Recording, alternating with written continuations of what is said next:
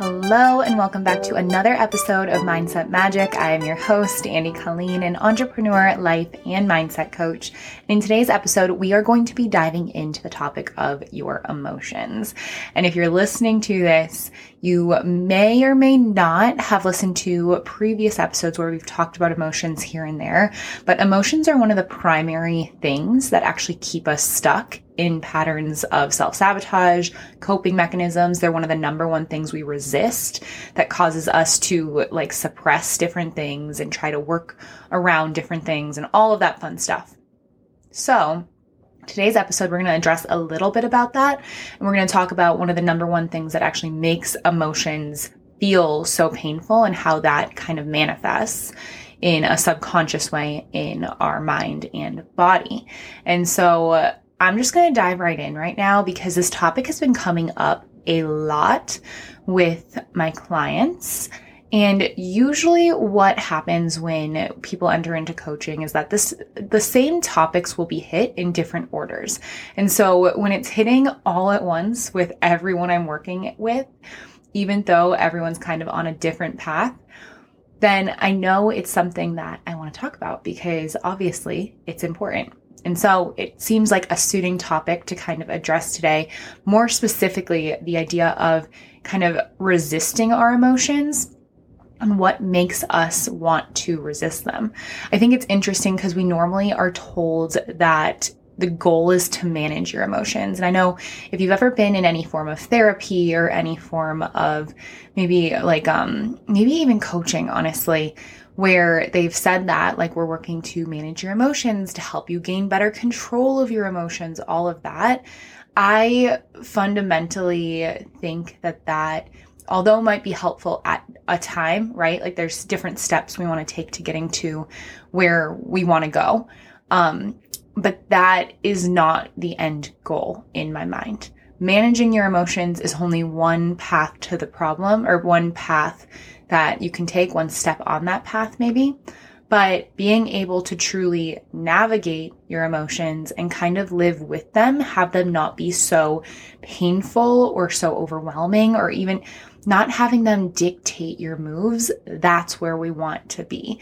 And right now, most people let their emotions dictate what they are doing.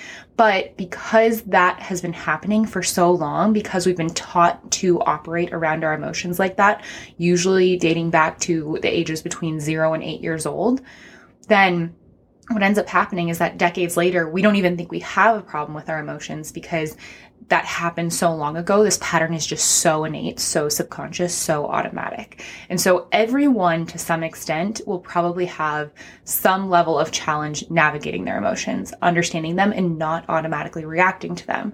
And the goal isn't to be perfect here. The goal isn't to have perfect control of everything going on. It's actually to have zero control and be okay kind of riding the waves because you don't feel like your emotions are this big, bad, scary thing. And because a lot of us have been taught at young ages to see emotions, especially negative emotions, as big, bad, scary things, a lot of us do have a problem with them. And so let's go into that a little bit because at the root of a lot of our emotional problems comes the fact that we are afraid to experience the emotion. Again, this could be on a conscious level, but oftentimes it's on a subconscious level. And that's why we want to kind of dive in and understand it a little bit more. And so when we have a hard time experiencing our emotions, it's usually because we've made them mean something about us if we experience them, because the emotional part is just one part of it, right? Emotions can be split up into two facets. It's the actual feeling, the physical feeling that comes up in our body. Then it is the mental component of the thoughts, the kind of meaning that gets added to those thoughts and where those thoughts come from. And as we know, thoughts create how we feel, create what we do. And so if you have thoughts that are negative because you're feeling a certain emotion, then what often happens is we kind of almost emphasize that emotion and give it power that causes us to stay stuck inside of us. The more we focus on it, the more we resist it, and the more it stays in us. And the reason that that's a problem is because a lot of times this emotional energy that'll get stuck in our body, it can easily go away. it can flow through our body easily. But when we give it all this mental attention, it makes it so much harder. The problem here is that we don't really know how to not give it mental attention because there are so many levels of different meaning and belief and opinions when it comes to what our emotions mean about us. So let me give a couple examples here because this is usually where people get a little bit confused and aren't sure kind of where to go next with it. The first example I'd give is think about sadness. What have you learned specifically about being sad? What have you learned it means about you to cry? Whether that be cry in public, cry in your bedroom alone, cry in front of maybe your parents or your significant other, or maybe it's your friends. What have you learned it would mean about you to cry in any of those situations? What would you be worried would happen? Or what would you fear if any of those were to happen? And you're going to notice some of these are going to seem more extreme than others to you, right? A lot of people have a huge problem crying in public places. And other people don't have that problem. They're okay crying in a public place or anything. I'd say crying in a public place is probably not overall less common to feel comfortable with because we've learned that crying, especially in public, means something about you. It's taboo. It's not okay. We should look down on it. We should change how we are. Now, when this happens, because we have now associated crying, especially crying in a certain situation and experiencing sadness, with being rude, being dramatic, being weak, or whatever it is that's coming up for you, we end up trying to resist the feeling of sadness and resist showing that feeling.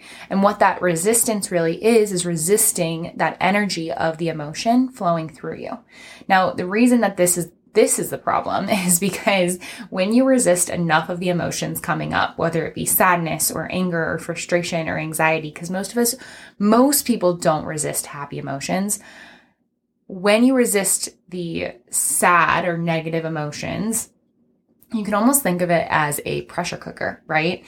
It kind of builds up inside of you. And like anything where pressure is building up inside of it, at one point, you almost have to let some of that pressure out in order to keep moving on and going on with the functionality of whatever that machine or object is. And as a human being, that functionality is just being able to live your life. And so if the pressure is kind of building up inside of you, right? If it's kind of building and building and building because, maybe something happened at work and you tried not to cry and then you're out in public and all of a sudden someone cuts you off and you are feeling annoyed or angry about that, but you try not to show it because you're told you need to be patient or whatever it is, or you're at the grocery store and then someone takes the last box of crackers and you can't have the crackers or something.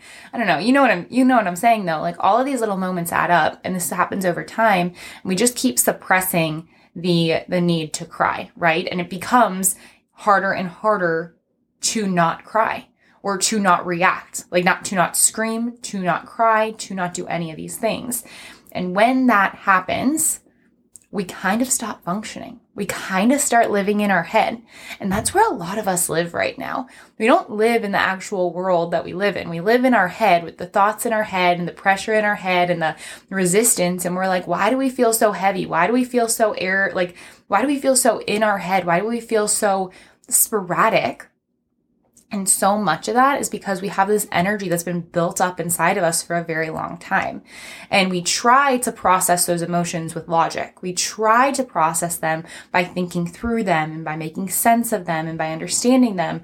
But we do that without actually allowing ourselves to process the physical component of the emotion, which is actually the least painful part of it. It's actually not that painful to cry or to experience a form of anxiety, right? And this is general anxiety, general forms of these emotions. So take that for what it is, or a general form of fear, right? All of these things we start to experience inside of us. They start to kind of sit inside of us. And we, because of our thoughts, try not to show a physical expression of them, try to kind of resist the energy flowing through us, in part because we don't want to have that reaction. What will that mean about us? And then coupled with what will it mean about us if we show that, right? If we actually admit to having that emotion, what does that mean about us? And when that comes up, because what that means in essence is that, you might logically know that sadness doesn't say anything about who you are as a person, but that is not how you subconsciously see it, right? Most of us have a subconscious definition for what experiencing certain emotions are or means about us. And so even though you logically might be able to separate the two, the key here is that logic isn't important. Logic is just not important in this. What's important is what's actually going on behind the surface, right? Beneath the surface, behind those closed doors. What's actually going on in the system that you can't see right now? Because your logic, it's not helping you with this. It really isn't. And logic is actually one of the reasons why we'll resist feeling these things in the first place as well. Because we logically don't understand why we should be sad. Or we logically do. So then if we logically understand it, shouldn't we just not need to have an emotional response?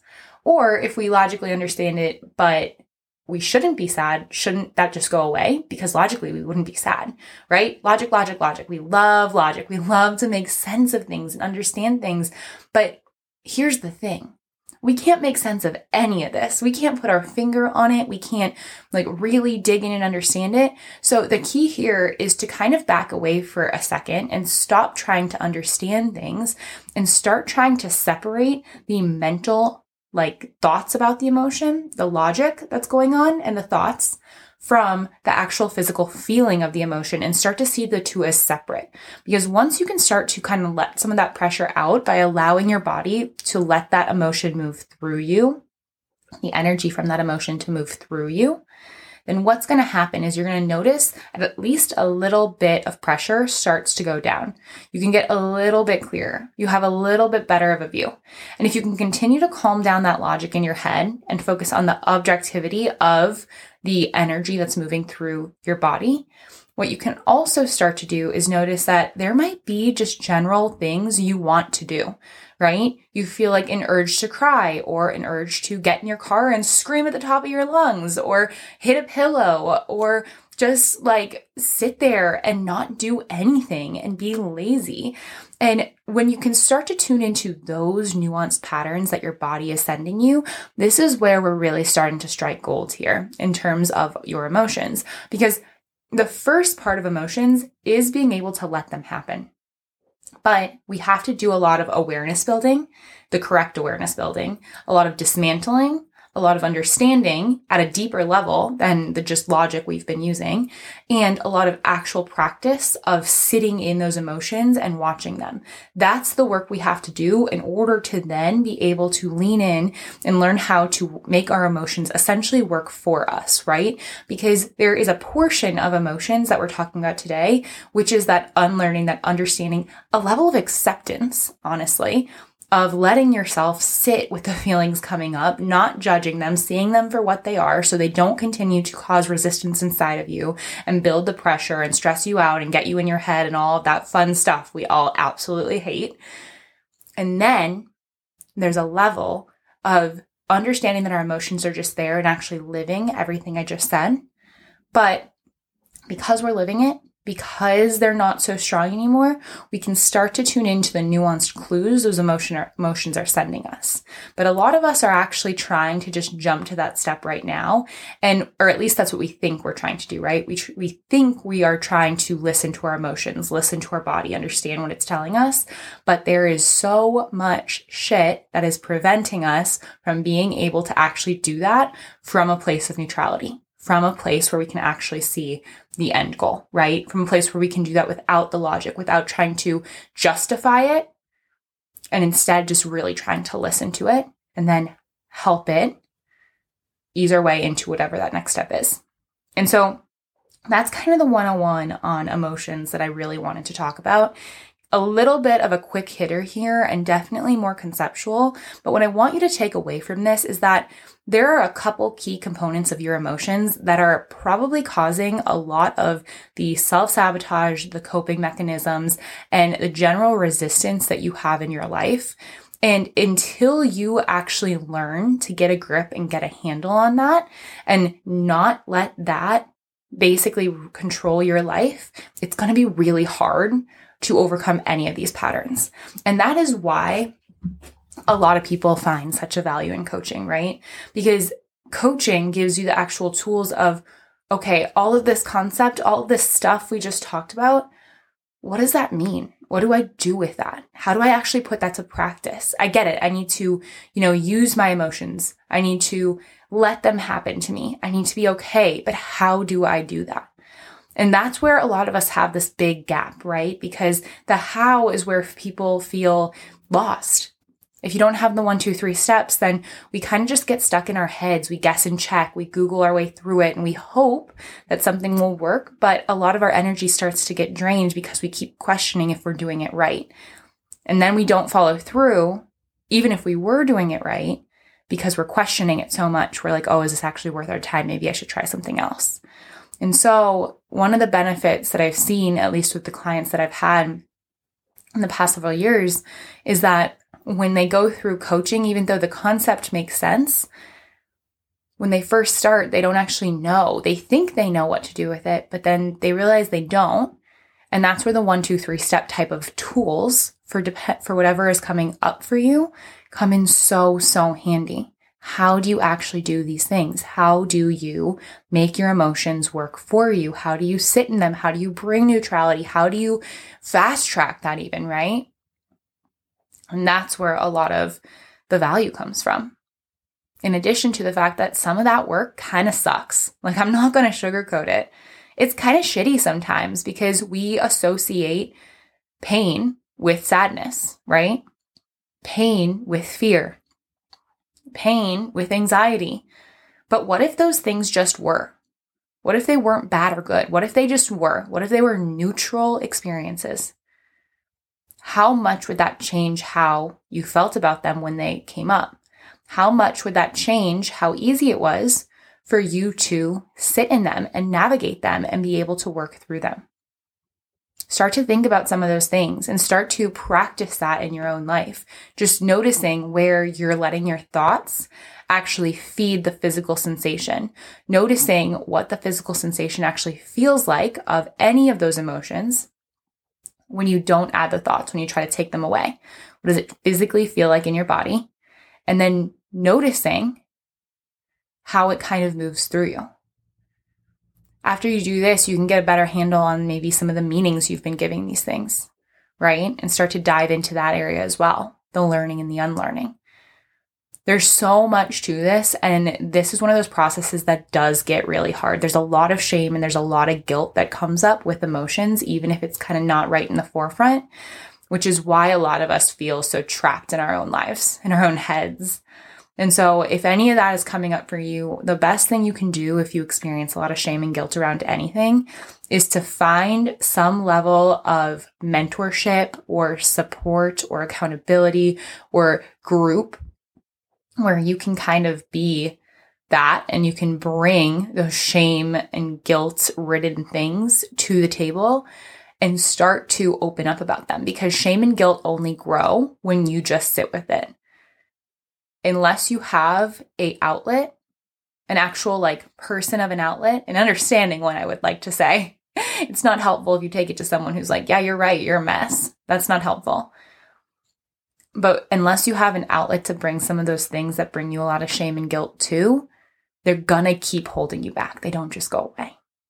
So if you're in that space right now, if anything is feeling like it is overwhelming and looming, if you feel like your emotions just feel like this overwhelming thing, cry, me? I don't even know what that would be like. It's been so many years.